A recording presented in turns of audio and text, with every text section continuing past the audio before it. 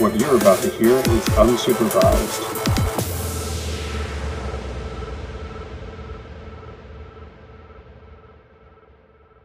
Welcome back to Season 2, Episode 3 of Stanley Cup of Chowder's Unsupervised podcast. I'm your host, Colin Beswick, and I'm joined today by two new contributors to the podcast, both from StanleyCupOfChowder.com. We're joined first by Jason Silva, a staff writer for Stanley Cup of Chowder. Jason, how you doing? Great. How's it going, Colin? I'm doing pretty good. Red Sox won last night, so excited to talk a little bit about that. I'm sure we'll all be in a good mood about that. Yeah, tired, but good mood, absolutely. Yeah. As I mentioned, this is your first time on the podcast, but readers are no stranger to some of your work here. Happy to have you on board. Thanks. Yeah, it's my second season starting writing for Stanley Cup of Chowder, and I'm psyched to be on board. It's pretty fun to do the podcast with you, even all the way down from my home in sunny Florida. Yep. So for those who probably don't know, Jason did move down to Florida. What was it at the end of last season? I want to say. Yeah, it was in March. Yeah. Yep. So big change going from New England to Florida. We're also joined by first-time guest host as well today. That's Matt McGurk. He's also joining us. Matt, how you doing? I'm doing good today. How's it going, Colin? I'm doing good. Threw my back out carrying a case of water today. Definitely feeling old, but no complaints because I'm still sort of celebrating the Red Sox win. So pretty happy about that. I mean, how can you not celebrate it? I dropped a lot of money today on some expensive championship gear, but what else are you going to do? You and I both, absolutely. For those who probably do know, but if you don't, Matt does a little bit of everything for us, but he also covers the Providence Bruins for us. He's credentialed down with Providence, and if you're not already following him or Jason, make sure you do so. They both have some great insight on both the Bruins and the minor league affiliates. Jason can be followed on Twitter at Jason Silva, Silva 67. And Matt, what is your Twitter handle? It is at Matt_McGuirk_90. His last name is spelled McGuirk for those listening who may not know. Both are absolutely worth taking a couple seconds to follow on Twitter. Speaking of the Red Sox and merchandise, that was one of the things I wanted to cover. You mentioned you bought some swag. What did you grab? So I ordered 2 championship shirts online, and then when I got out of class today, I went out and bought another championship shirt for myself, one for my dad, and a sweatshirt for myself, which was the most expensive thing I bought, but probably going to wear it for the foreseeable future as winter is coming. So it was worth it. Yeah, get a little Christmas shopping done, just Red Sox stuff for everyone. Yeah, I think I could have saved the World Series shirt for my dad for Christmas, but I figured early gift now. Yeah, it's worth it to do it now. I ran a poll on our on Twitter page at SBN Supervised, asking if folks were in the buy the championship merchandise immediately camp, which, as we both know, is very expensive immediately after any sort of championship run, or if they wait for the clearance, at Olympia Sports or Dick's Sporting Goods, in a month or 2 months. And unfortunately, they weren't very helpful because we're split 51 to 49%, 51 saying buy it immediately, 49% saying wait for clearance. I've done both, but I'm with you, Matt. Last night, I almost pulled the trigger right away on the one they advertised, on the broadcast for like $70 or $80 or whatever, and it sold out before I could even grab one. So I found a different one today, spent whatever it was, $60 on a sweatshirt, but it's worth it. It only happens, well, for us more often than most, but happens here and there. So what about you, Jason? Did you grab any championship merchandise? I'm more of a wait for the clearance type of guy for sure. Because you get such good deals and you end up getting the most obscure stuff that you wouldn't buy initially, right? Like I'll end up with like a $5 like wristband or something like that. That's like I'm the only person that spent money on this. Yeah, it's a little quirky. You can add it to the collection. Exactly. I used to do hats for everything, and sort of a humble brag, but obviously Boston sports teams have won a lot. In the last decade or so. I just had too many hats, so I stopped buying them. Now I grab a t-shirt or a sweatshirt, or like you said, just something weird, a baseball or whatever. They always have some cool stuff. But yeah, I'll definitely be searching Dick's Sporting Goods in like a month to see what leftover Red Sox championship apparel they have. So did both of you guys stay up to watch all the games? Yeah, most of them. The game three that went into 18 innings, I think I made it up until Ian Kinsler's throwing error, and then I think that's when I called it a night and went to sleep. That was exactly when I transitioned out as well. I was drifting in and out. I had a long day anyway, and Kinsler threw that ball away, and I clicked off the TV. See you later. Now, see, if I was smart, I would have done that, but I am not smart, as all of our listeners know. I stayed up for it, and that was not a fun next day. I'm not quite old enough to remember the Bill Buckner incident, but that's all I could think about with Kinsler. Honestly, frustrated as a fan, but I felt bad for him. I'm so relieved that they went on to win, so he didn't get scapegoated for the next 50 years. The poor guy, But man, what a dumb throw. But yeah, long couple weeks with the 8:15 starts for us old folks. Definitely made for some long days after that. But totally worth it to see yet another Boston team win a championship. It never gets old. It really doesn't. We were talking about that in our Stanley Cup of Chowder Slack chat for, I guess I'm the resident old guy, saying I can remember when our teams didn't win and you just sort of knew they weren't going to. You had that like sinking pessimism no matter what. And it's weird to fast forward 10 or 15 years and it's almost the exact opposite. You go into series thinking that you're going to win because there's such a track record of success with Boston teams. So getting to see both sides, definitely blessed to be able to watch so many good teams, even ones that didn't end in championships, but especially the ones who do. But we'll transition back over to hockey. We know most of our listeners are here for the Bruins in particular, even if many of them are Red Sox fans.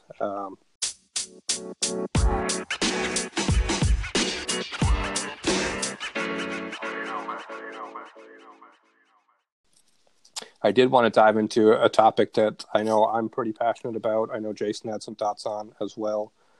But, as we're recording this earlier today, we heard from the Department of Player Safety yet again that Mark Borieski from Ottawa Senators is going to be facing another hearing immediately after returning from his one-game suspension for elbowing Vakanainen in the brain. So, I mean, it feels like almost every episode I'm talking about player safety and players doing dumb things, whether it's Tom Wilson or Borieski or whoever, or Marchand even.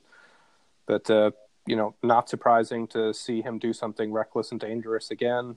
But it does get old seeing this stuff happen, especially when players are getting hurt, as Eakin did from Las Vegas Knights. I mean, what are your thoughts on it? I'm sure you guys didn't love the hit, but do you think he'll get the message? What do you think happens here? I think that with players like Borowiecki, all he has is the physical game. Really, he has very little to add really at the NHL level other than that. And I think when guys are in that spot, all of his value and his entire sort of reason for being in the NHL is to hit guys. The question is whether or not he can figure out how to do it cleanly, which in the case of some people, it doesn't seem honestly like they care or like it's even possible. It's just built into who they are as a hockey player. So honestly, I don't think it's going to really particularly matter. I think I heard that this was going to be a phone hearing, which means that he can't get more than like 5 games out of a suspension on it, which isn't really a huge deal. So, I mean, I don't know, maybe he cleans it up after, and maybe I'm wrong, but players like that tend to just keep on doing it. Yeah. Go ahead, Matt. Yeah, I don't know if he gets all 5 games, I don't know if it's really going to force him to change his game up a little bit more, because I know there was all that news, I don't know if it was last season or the year before, where he said he wasn't going to fight as much, and now it seems like he's hitting a little bit more, but they're not exactly clean hits, and that hit on Eakin was not only just a bad hit, just the charge was really the thing that kind of made it stand out for me. Like, he took 6 to at least strides just to hit Eakin, and that was just, I don't know. I agree with Jason. I don't know if it's going to make him change his game up, but it certainly. I mean, he's been suspended before, and it hasn't done anything yet. So we'll see. Yeah, that's anytime something like that happens. If you're on Twitter, you get the. I guess the nicest thing I can say is the low quality Twitter users who come out of the woodwork to tell you how dumb you are for saying that, a player might get suspended, and this was no exception. I had tweeted about, Borieski's hit. And of course I had Senators fans saying like, oh, it's a good, clean hit, the typical stuff you see. But the thing that not only with him, but with Wilson, with Kadri, with Marchand, with all of those style of players, is that the hits just aren't necessary. Like there's a difference between, that argument of it's a split-second decision in hockey, and sometimes it is. It's a fast sport, and you can miss a guy's shoulder and hit him in the head without intending to, with a matter of inches. But to Matt's point, I mean, that charge was ridiculous. He came seemingly, that was his purpose all along. He didn't need to lay that hit at all, let alone the way that he did. And every time I see these, it's like, the players cry, that there wasn't any intent and they didn't mean to, and so on and so forth. But it's hard not to think that there was when you see a guy take however many strides, 4 or 5, whatever it is, right into a guy. It's just, it gets old as a fan of the sport, and as someone who tries to, to look at the sport not only from, fan and media perspective, but also from that of the players. We don't want to see any players get hurt, regardless, incidentally or on purpose. With him, I just don't think that he's going to get the message. I don't think he's quite Tom Wilson level, but I quite frankly never been a fan of him or his playing style. I think he's the kind of player you sort of have to watch away from the play because he's always doing something a little dirty. Yeah, and his intent there, as is always with him, is he's going to hit the guy no matter what. And that's really kind of where the problem lies, that like he's coming all that distance. He's made up his mind. He's going to make the hit, clean or not. And when he just runs over a guy who has no idea it's coming, goes straight through his head, it's almost a byproduct of a guy that just is going to, he every single year he puts up between 200 and 300 hits, which doesn't happen by accident. He is just hitting guys at will. And my sort of prognostication is that with hits like that one in particular, where a guy's coming through open ice, does not see it coming, either just got rid of the puck or is just receiving a hospital pass or something like that, I think that the NHL does probably need to look at some point at coming up with a rule. Maybe this happens during the lockout. That's kind of similar to what the NFL's defenseless receiver rule is, where you just can't make the hit, regardless of if you're going to hit him in the chest or in the shoulder or in the head or whatever it is. You just can't do it. Because there are so many of those that result in injury, even when the hit is otherwise, legal. I remember Colin Miller a couple of years ago when he was with the Bruins made a hit like that on a suicide pass. I can't remember the player, but it was against the Coyotes, I think, where he almost even held himself up at the end, but he still went right through the guy's head because his head went down and he knocked him out. And whether your intent is dirty or not, it's a dangerous hit, and it's probably got to be legislated out. Yeah, that's it's really a critical point, and one that I know that, I don't want to use the term old school fans, but, they sort of get lumped into that category. But I think that's a point that, fans are going to have to come, to an agreement with, because like you said, even on plays that clearly wasn't the intent, there has to be a retraining of players, whether it's at the NHL level or they start at lower levels, to not make hits, even clean, quote unquote, clean hits, where someone's defenseless, to your point. And now that's not what I think happened here. I think that it's pretty obvious. Yeah. But like I said, hockey's a fast sport. Things do happen. We all accept that, if you play, if you watch it.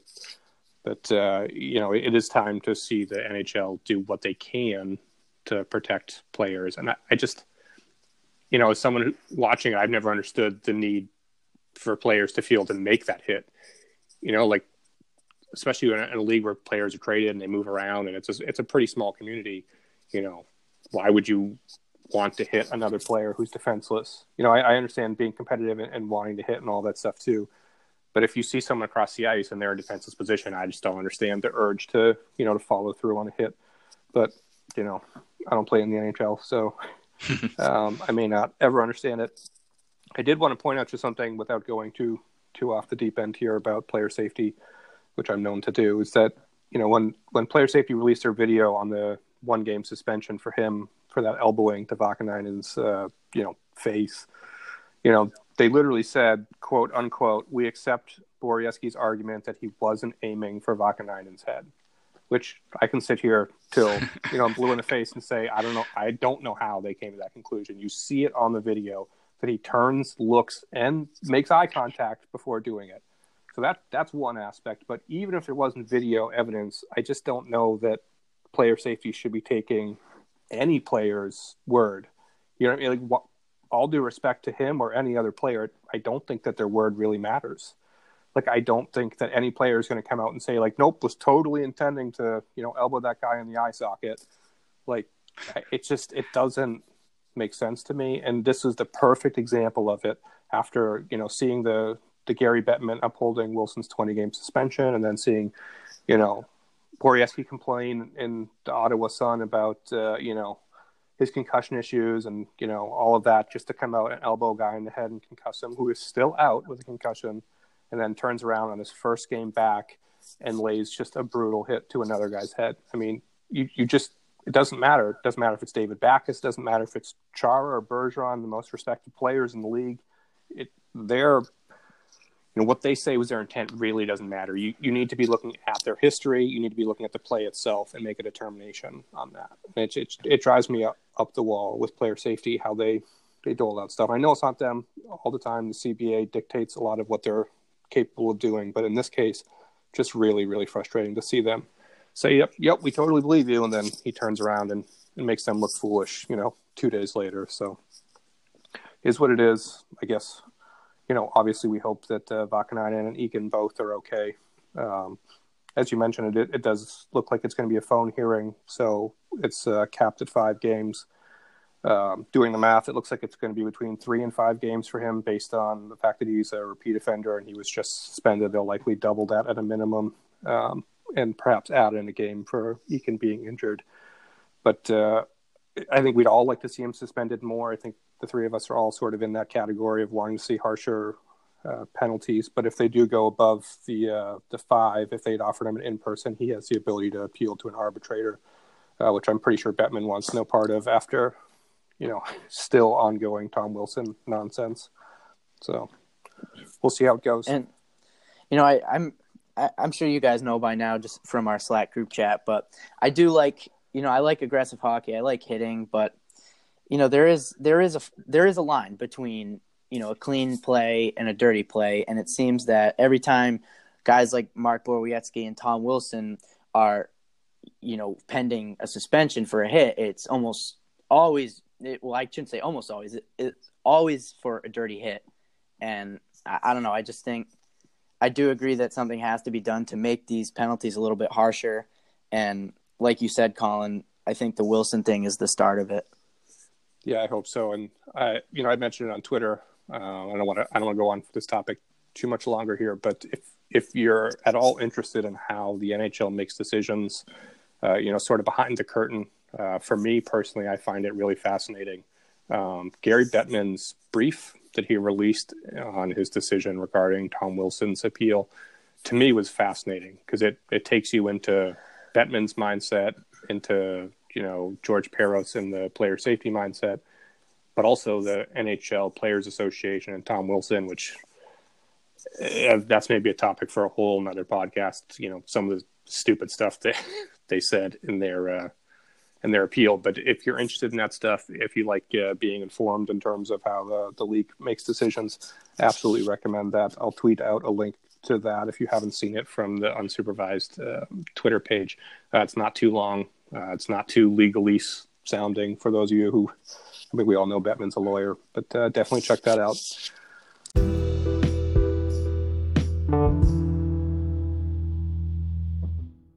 All right, we'll move on from the player safety topic for now, moving into more Bruins related in particular. And I did want to touch on a topic that I think a lot of people are thinking and talking about and discussing right now in Bruins land, and that's sort of what to do with Ryan Donato. I don't think it's much of a secret that he struggled this season. Offsides goal notwithstanding, he really hasn't looked all that good. Jason, I know you did some research and you had some thoughts on that. Yeah, we put out a piece that I wrote just this morning, recording this on Monday, about Donato's struggles, and not just Donato, but the other young kids that were sort of meant to fill the holes that were left, especially on the wing. And just by the eye test, I think it's pretty obvious that Donato in particular has been really, really overwhelmed. Like every shift he's out there, he's just getting beat to every puck. He's not making the right decisions. He's not putting himself in dangerous situations. But I dug into just some of the numbers just, to kind of confirm that. And boy, it confirms it big time. He is, using some of the fancy stats, his expected goals for percentage is down around 30%, which is 26% off the team average. I mean, he's not even close to David Backes is the next worst on the team, about 37%. He's got about a 38% Corsi rating. Of course, he's only got 1 point. It's really, really, really bad. And I know some folks pointed this out, and I probably should have acknowledged that in the article, that he was actually pretty decent in the Montreal game. He might have even been the best player on the team in that game, which is honestly not saying very much, but he did look somewhat dangerous in that game. But I still don't think that I don't think that there's anything to suggest that Donato's just going to snap out of whatever it is that's going on with him. I really, really do believe that he needs some time in Providence to iron this out and get his mindset right before he comes back to the NHL. Yeah, and I wanted to point out real quick too. I mean, we're not obviously just bagging on Donato here. We'll talk about some of the younger players in addition to him as well. But we are like Jason said, the numbers don't look good for Donato, to be frank. I mean, in virtually, I'd say almost the majority of statistical categories, Donato is, if not the worst, he's in the bottom 3 or 4 players on the team consistently. So it's been a rough start, both eye test wise, in traditional and in advanced stats as well. But for me, I've been on the Donato, fan train for over 2 years now. But I think there are some legitimate concerns at this stage of his career with his play away from the puck. And I think we all know what he is with the puck on his stick. I don't think any of us have any complaints necessarily about what he can do, in those situations. But, along boards, making space for himself. He's not quite Vetrano, like, coming into the offensive zone and shooting the puck from, 30 feet away from the net. But there is a little bit of that, to his game right now. And, I know some of our fans did not care for the Vetrano comparison, all due respect to Frankie. But, to me, to my eye, at least, there is, it's not overwhelming, but I think there is some aspect of that in the way that he plays. You guys agree with that at all? Yeah, definitely. I think away from the puck, he's not doing enough to help create much of anything for his line mates. I agree with you, Colin. Like, when the puck's on a stick, you know what you're going to get. But I just think, and then when you look at the numbers, like Jason said, it's just things.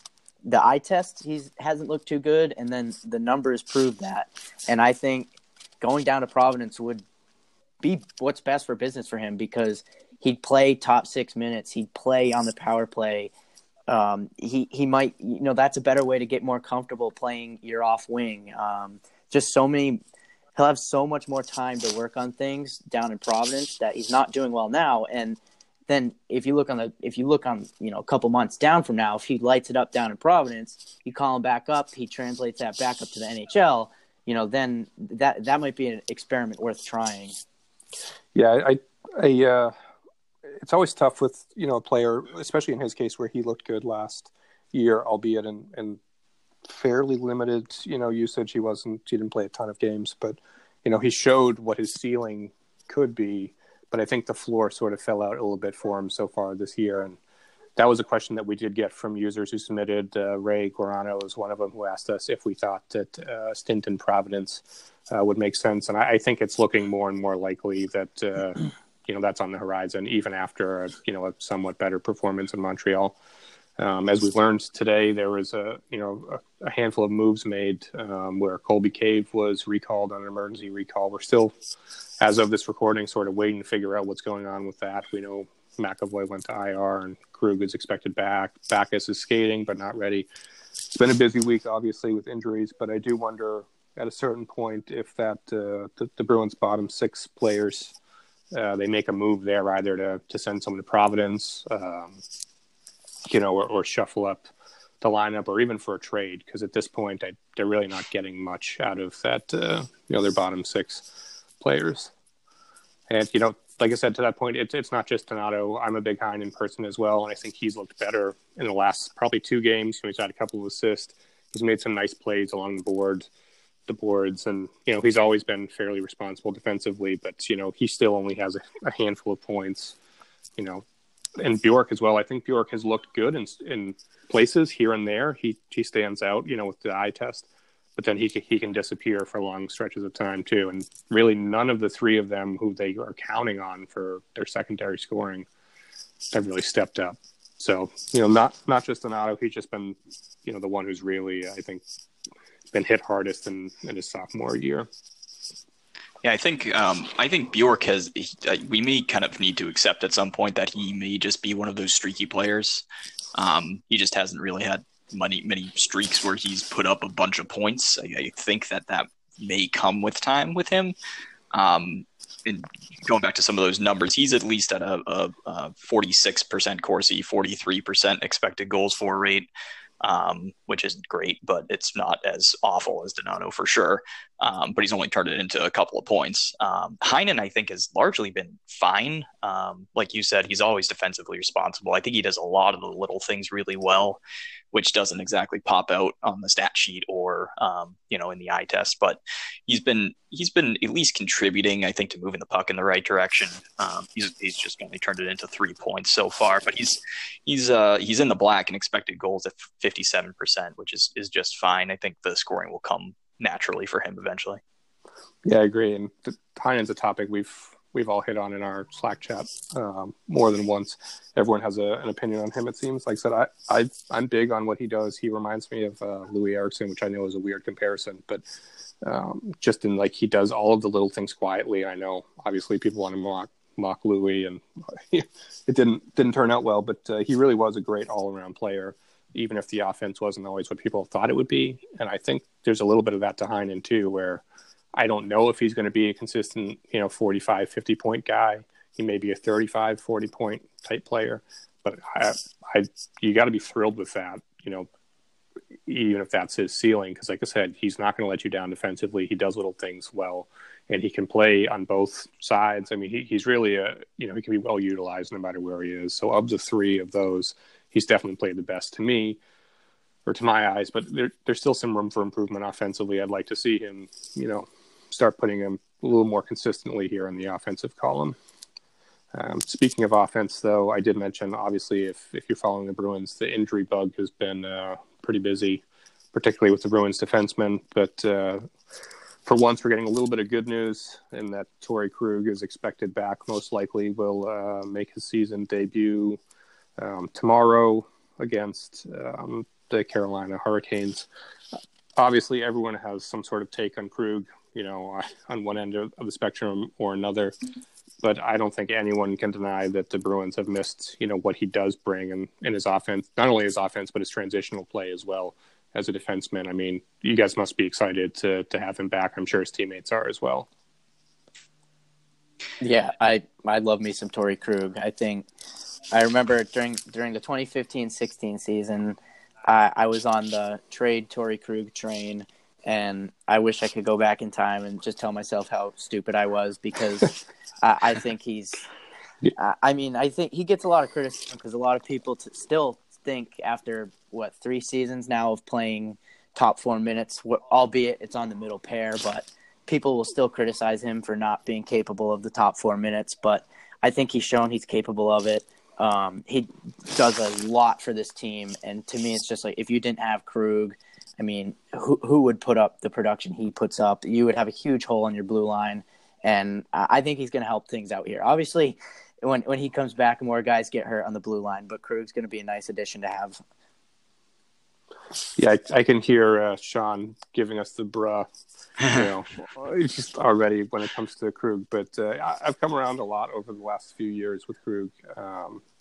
It's hard to argue that he doesn't have value. Obviously, I still don't think that he's much better than average defensively, but that's not really why he's here. Obviously, he's here to to put up points and again to help transition the puck from defense to offense as well.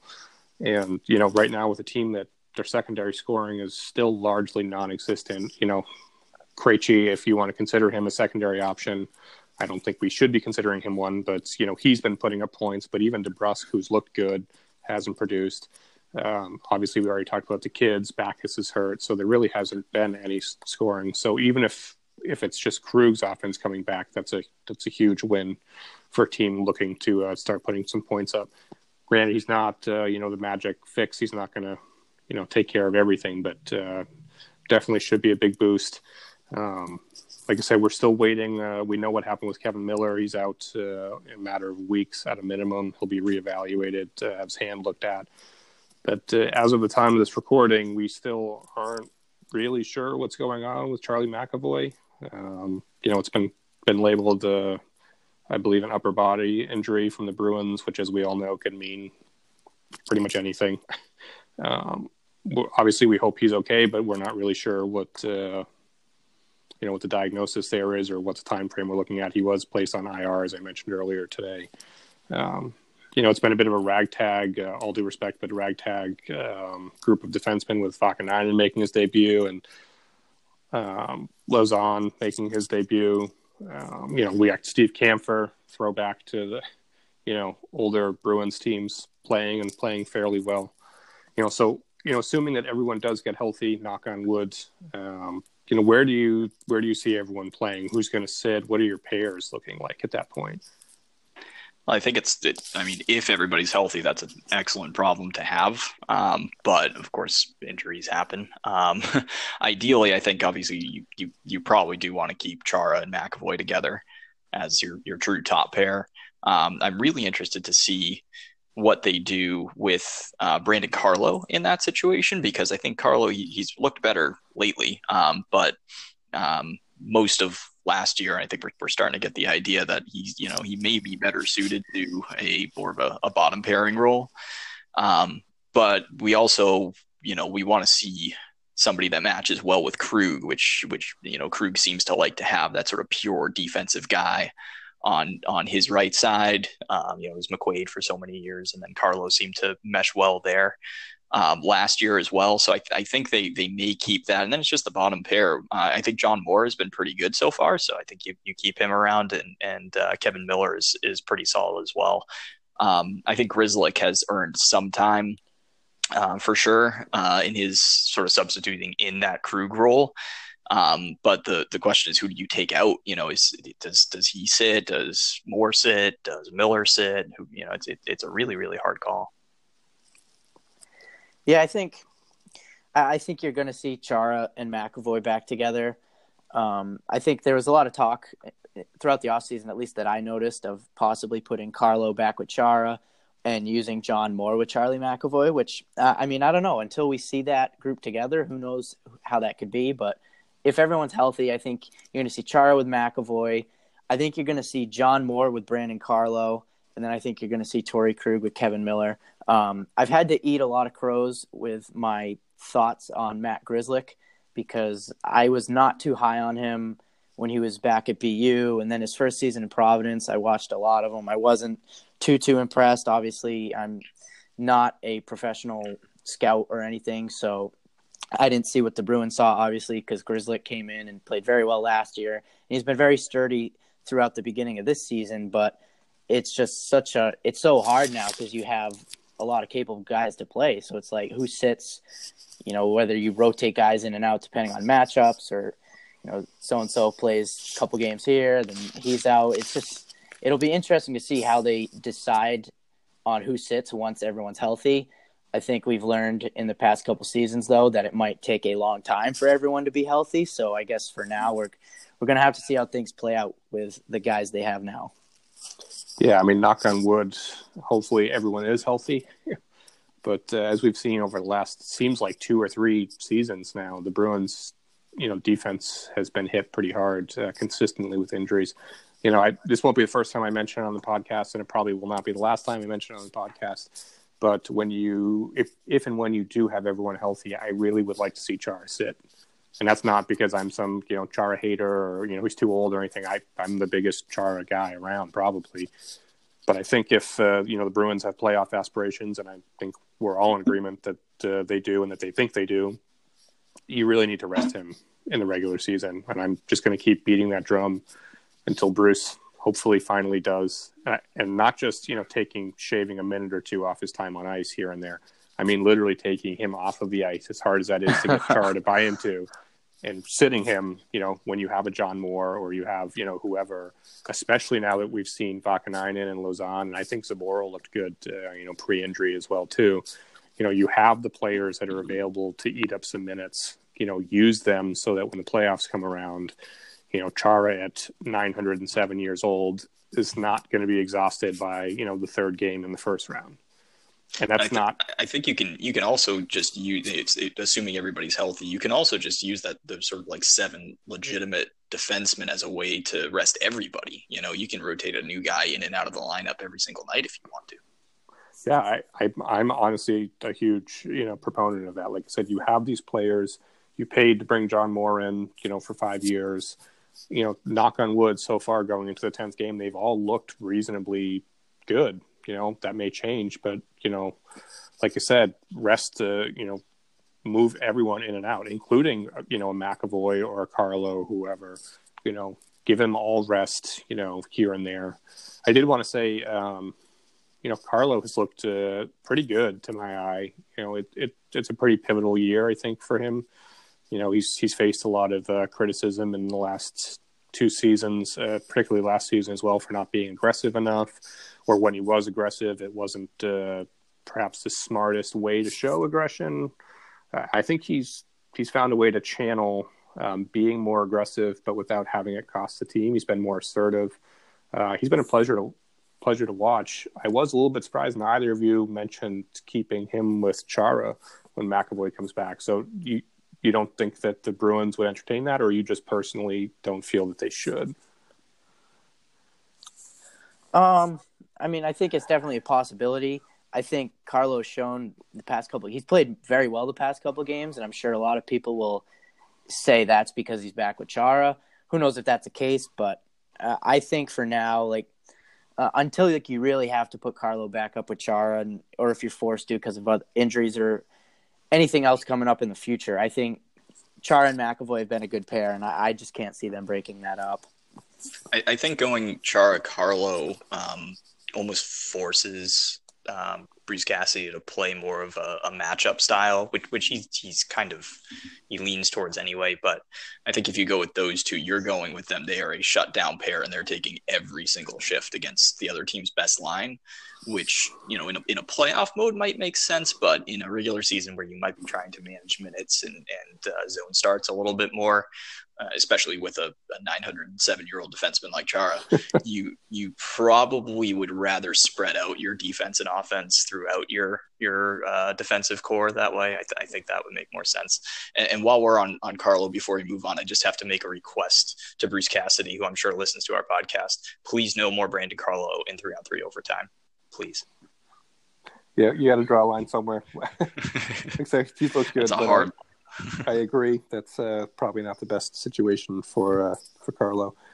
And but again, he's looked good. Hopefully that continues. And like I said, hopefully the Bruins defense gets healthy, sooner rather than later here, so we can see this team sort of at full strength as we move forward.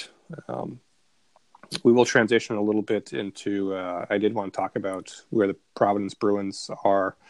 As they're in the beginning stage of their season as well. As I mentioned, Matt has had the opportunity to cover them from the press box down, Providence. Again, highly recommend following him if you're looking for more Providence coverage. We'll just get a couple thoughts from him on, how they look, if anyone stood out. And I did want to ask about one player in particular as well as we get into that. But Matt, did you have any high level thoughts on how Providence has looked? Well, yeah, through 9 games, it has not been an easy start to the season. They are 3-5-1 with 7 points, and they're last place in the Atlantic Division. I just think they're a very young team this year. They definitely miss Austin Zarnik and Kenny Agostino. Because they were, the top 2 point producers on the team last year, but then they also missed some quality veterans in Chris Porter and Colton Hargrove, who were very effective penalty killers and key bottom 6 forwards for, I think Porter played 2 seasons and Hargrove was here for a little bit more than that. So I think when you lose some guys like that, you need to try and replace them. And I think we all know that the third line center battle up in Boston, between, I don't really think, I don't want to mention Stednica because he went back to juniors, but between JFK and Frederick, I think when they got sent down, people were thinking of maybe them carrying the offense over the start of the year in Providence, and that has not been the case. Colby Cave has 10 points through 8 games to lead the team. Cameron Hughes, the rookie, has 8 points. And then their top 4, so their top 4 point scorers are Colby Cave, Cameron Hughes, Anton Bleed, and Mark McNeil. It's not JFK, Frederick, Senyshyn, and Solaric, so it's kind of like the young guys got a little bit cold here at the start of the year, and if not for the veterans who've stepped up, their record could be worse than it is. Again, it's only 9 games, and there's still plenty of weekends left in the AHL this season. But guys, I think young guys are coming around. I know last weekend when I was at the game, they were playing Bridgeport. Trent Frederick had an awesome game, was the first star. Zach Senyshyn really looks like a more complete player this year.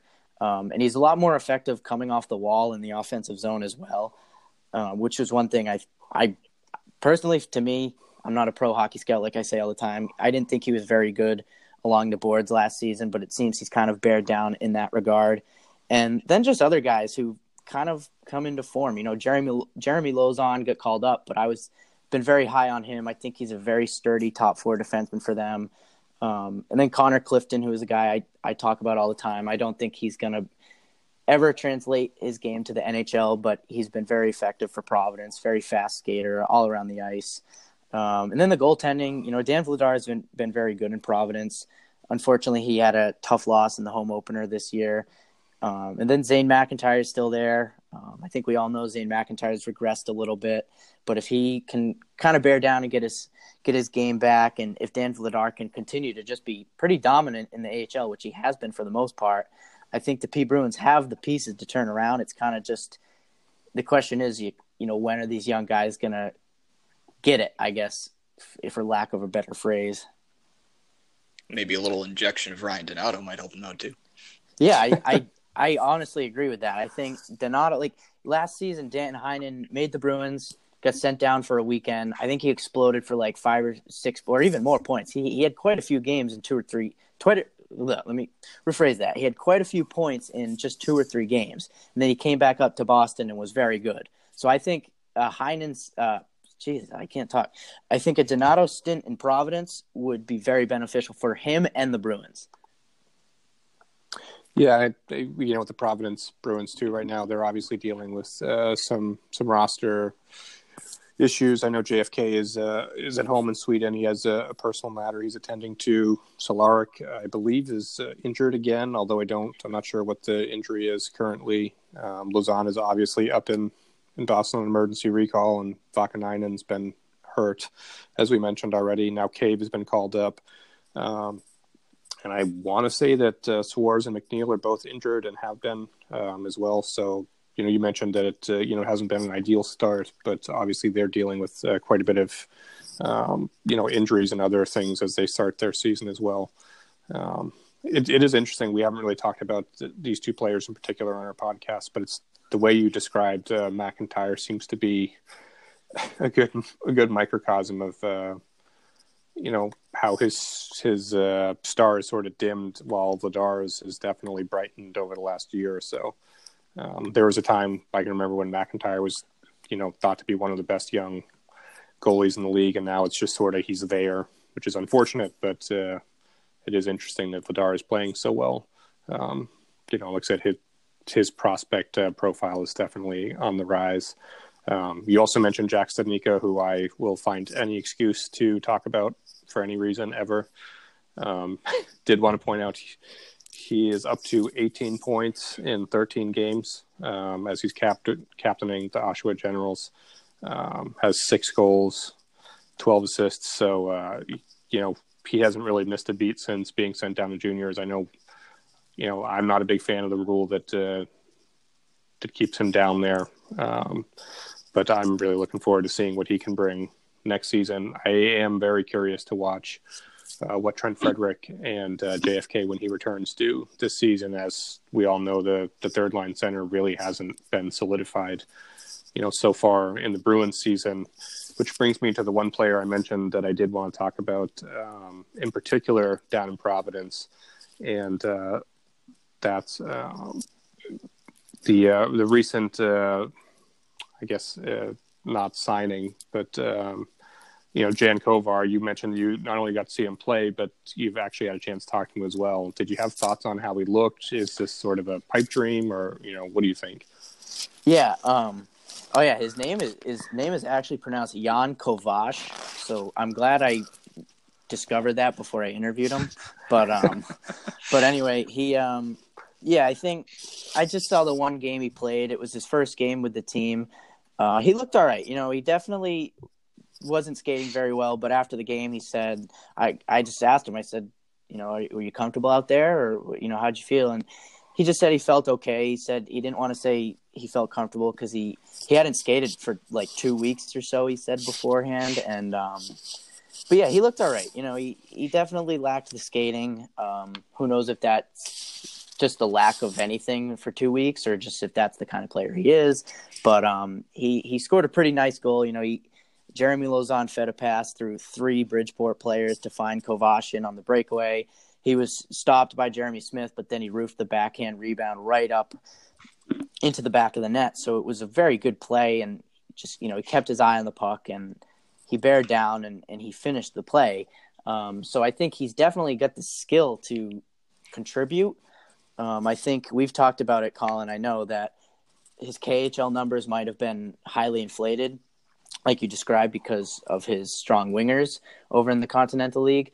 So I don't know if that's a case, because we really haven't seen him in a meaningful North American game yet. So I think he's got this week and maybe next week left on his tryout deal. So, if he continues to put up points, through 3 games right now, he's got 2 goals and an assist.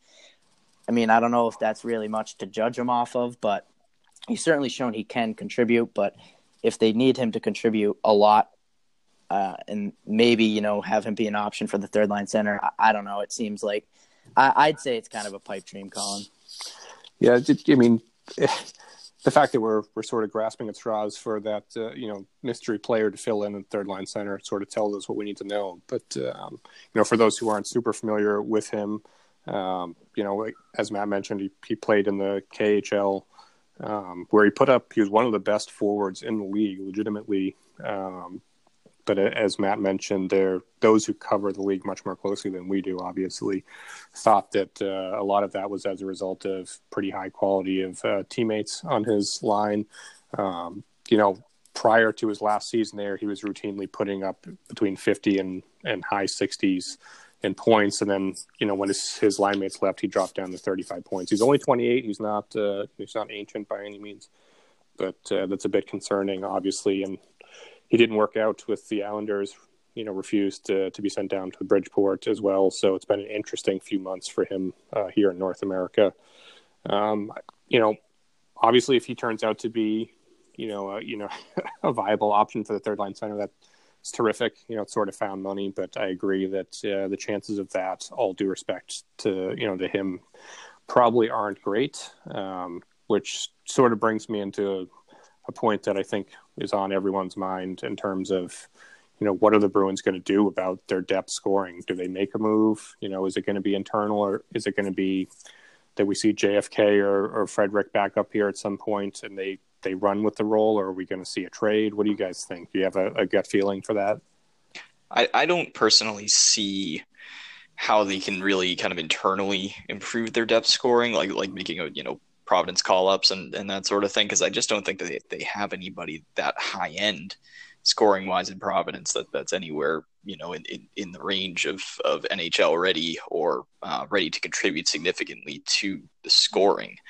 I think we could see Frederick at some point for sure in that 3C role, but I don't know if he's going to make that big a scoring difference anyway. I think it's largely going to come down to having a bit of patience with some of the players we were talking about earlier, with getting Donato back in the right mindset, getting better contributions from Bjork, seeing Heinen increase his scoring output, playing whichever side and whichever role he ends up being. And a lot of it just kind of comes down to finding the right line mixture in the NHL, maybe not necessarily bringing a Providence guy. I think, trades, I mean, you could see something at some point. It just seems a ways off while this team's still kind of figuring out what it is, especially in the bottom part of the lineup. The depth scoring, I think we all know it hasn't been where it is, but I agree with Jason. I think they're going to be patient with guys like Heinen and Bjork and Donato if he stays up.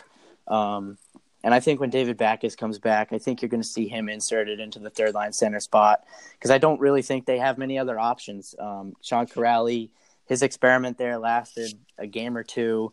I don't think you're going to see Joachim Nordstrom there. So I think they're going to try and run it out with Backes, see if he can produce, see if he can help the young guys produce. Or actually, let me rephrase that. See if the young guys can help him produce. So I think they're going to be patient. I just can't see them making a trade just yet. I think if we get a couple months from now and things aren't where they need to be and guys in Providence aren't performing where the Bruins had hoped, I think you could see a trade made. But I think for right now, I think they're going to be patient with what they have. Yeah, it's sort of a catch-22 is that even if they wanted to make a trade, they're obviously not dealing from a position of strength when the likely trade pieces in Donato or Heinen or Bjork aren't playing well. So it's sort of a tough call. Like I said, I think the most likely scenario is that they sort of just play on and hope that someone can sort of step up there. But we'll see. It's easy to lose track of just how early in the season it is. 2 months from now, we may not even remember that this was such a big deal at the time. Obviously, it's a long season. Things change. So hopefully, said that the kids will play a little better, and whoever it ends up being, whether it's Backes or Nordstrom or Player X, that they're able to find success there.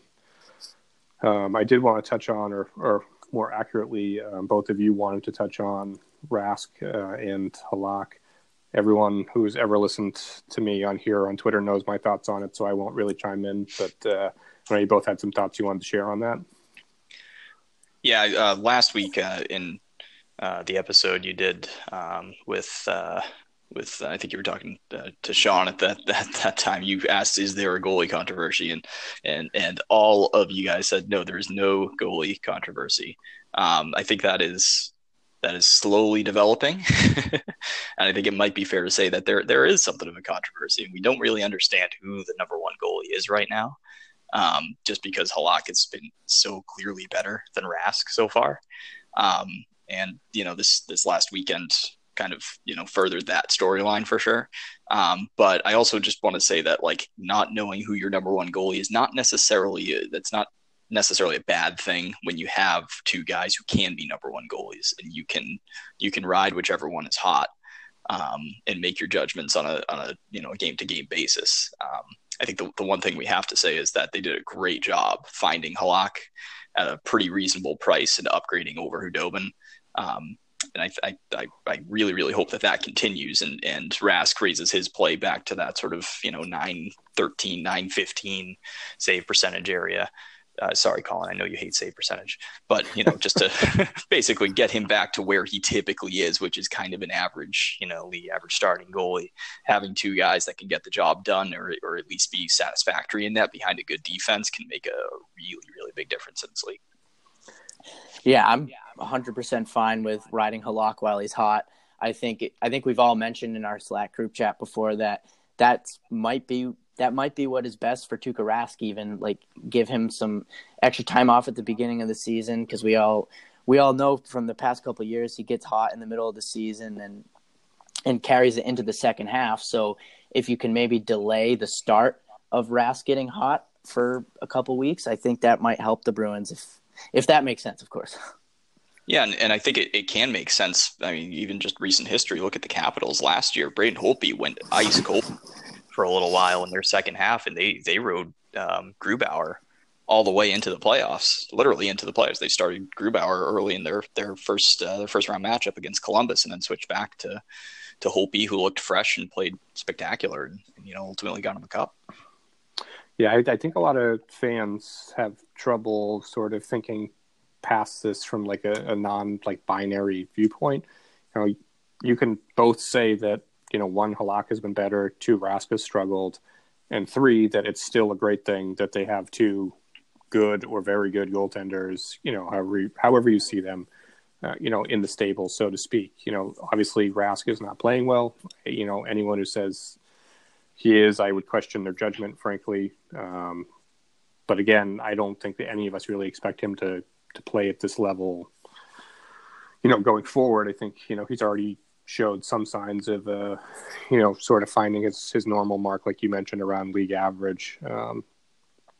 But, it's weird term maybe to use, but it's still a blessing to have both guys who can carry you at stretches. And whether or not Halak continues to play, I want to be clear about this. Halak has been a top 5 goaltender in the league through 9 games or whatever it is we are here. I know that there are many who want to discount what he's doing or say that, it's short sample sizes or whatever.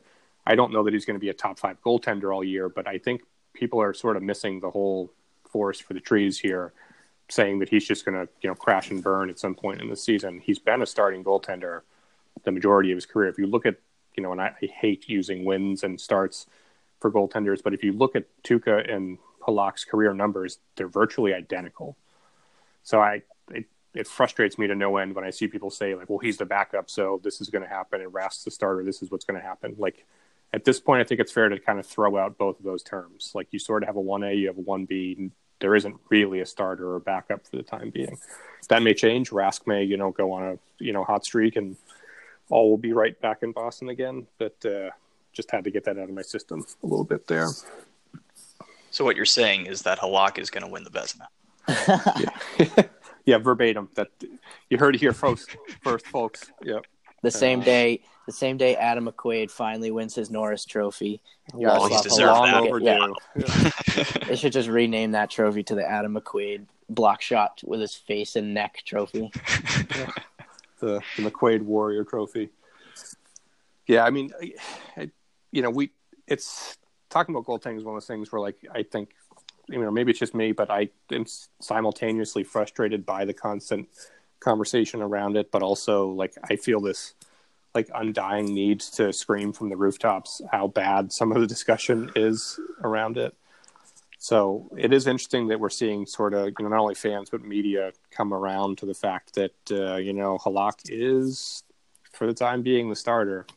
He's going to get the start here in Carolina. So, like I said, I hope both of them play well. At the end of the day, that's really what it's about. That's what you should be rooting for. But it's been a very interesting start to the year in terms of Bruins goaltending. Did want to just one more topic that we wanted to touch on too, just real quick, is the upcoming schedule for the Bruins. We'll just take a lightning quick run through what they're facing. I already mentioned they're going to be playing Carolina to close out the month of October. Carolina is surprisingly pretty good to start the season.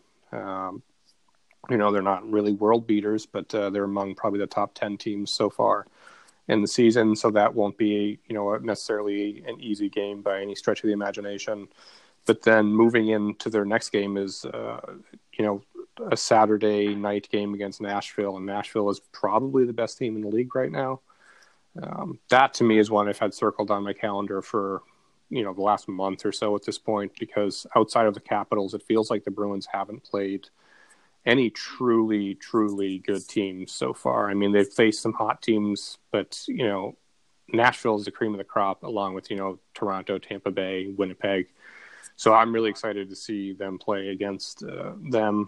They follow up a few days later against Dallas, and then Vancouver on the 8th, followed by their first game of the year against Toronto Saturday night on the 10th at 7, who will be without Austin Matthews, and it's looking more and more likely that Nylander will still not be signed at that point, much to the detriment of my fantasy team.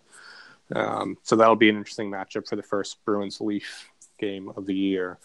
When you look at those next 5 games, where do you think the Bruins are going to be at the end of those? They're going to win a couple. They're going to have a tough stretch here now that they're facing 3 pretty good teams in Dallas, Nashville, and Toronto. Or what are you guys projecting out for the next few games?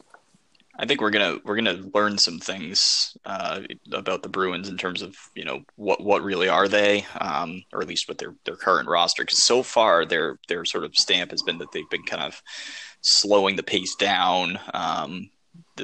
Shots in both directions have been way down for them this year, so they're almost kind of dumbing the game down against most of their opponents, and that's going to be very difficult to do against especially Nashville. Carolina plays at pretty good pace. Dallas has gone back a little bit to that run and gun style.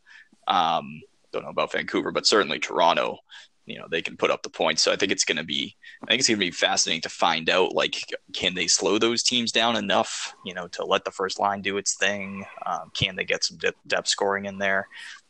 Personally, I think that if they come, through these next 5 games that you mentioned there, and get something like 6 points out of it, I'm fine with that. Especially if you can take anything out of Nashville on the road, I'm totally fine with that because that team is awesome. But I'm more interested to see just the type of games that they end up in. Yeah, the next stretch of games certainly starts with a pretty good test against Nashville on the road. I think that might be the toughest game out of the next week or so. Just because, like you said, Colin, Nashville is probably one of the best, if not the best team in the league. And the Bruins really haven't played any good teams. I definitely agree with that. So I think Nashville is going to be a tough game. Then you got Dallas at home. It seems that in the 2 games the Bruins play against Dallas every year, I feel like they always struggle against them at home. So I don't know if they get over that this year or not, but it's I think there's a good opportunity here for the young guys to kind of step up and the team to start playing better. Just a question of whether or not they can put pen to paper and do it remains to be seen, just because it's kind of like the first tough stretch the team's going to have this season. Yeah, and that's partly why I wanted to bring it up too, is I think if it doesn't go particularly well, and I think if we're being realistic, there's a very solid chance that it doesn't. Again, I don't mean to be Debbie Downer or whatever here, but the Bruins really haven't played that many good teams, and when they have, it hasn't been great. I mean, Washington obviously, blew their doors off to start the season, and so if it doesn't go well, I think we're going to start to hear the narratives get cranked up quite a bit higher, and maybe a little bit of panic in certain segments of the fan base, despite it being a little too early, in my opinion, for that. But, no matter what, I think it's going to be a great sort of measuring stick early in the season to see where they're at. But, at least in my opinion, if they don't start getting secondary scoring, I don't think much of it's going to matter. The Bergeron line, in my opinion, is the best line in hockey, but they can only do so much. A one-line team is only going to carry you so far, especially against teams that are, have depth scoring like Toronto, even with Matthews and Nylander potentially out. They still have Kadri and Tavares and on and on and on and on. So you're going to need more than just the Bergeron line. So I'm looking forward to it. It's always good to have good hockey on the, on the docket here as we get sort of into the NHL regular season. We will wrap up the podcast at this point. I wanted to thank both of you for joining us again. Follow both of them on Twitter if you aren't already. Jason, again, can be found at Jason Silva 67. And Matt, you're going to have to do yours because I forgot yours again. Yeah, no problem. You can get me on Twitter at Matt_McGuirk_90. McGuirk is spelled McGuirk. thanks for having me on, Colin. I had a lot of fun talking with you guys, and I'm excited to do it again in the future. Yeah, absolutely. Appreciate both of you joining me. As for listeners, as always, thanks for tuning in. Make sure to subscribe to us on your favorite podcast platform, whether it's Spotify, Google Podcasts, iTunes, Anchor, whatever it may be. We're on virtually everything. If you have a couple seconds, if you can leave us a review, we'd much appreciate it. If you are not already, for some reason, following us on Twitter, it's at SB Unsupervised. Feel free to do that. As always, we're open to suggestions for topics in the future. We appreciate you listening, and thanks a lot. Bye-bye.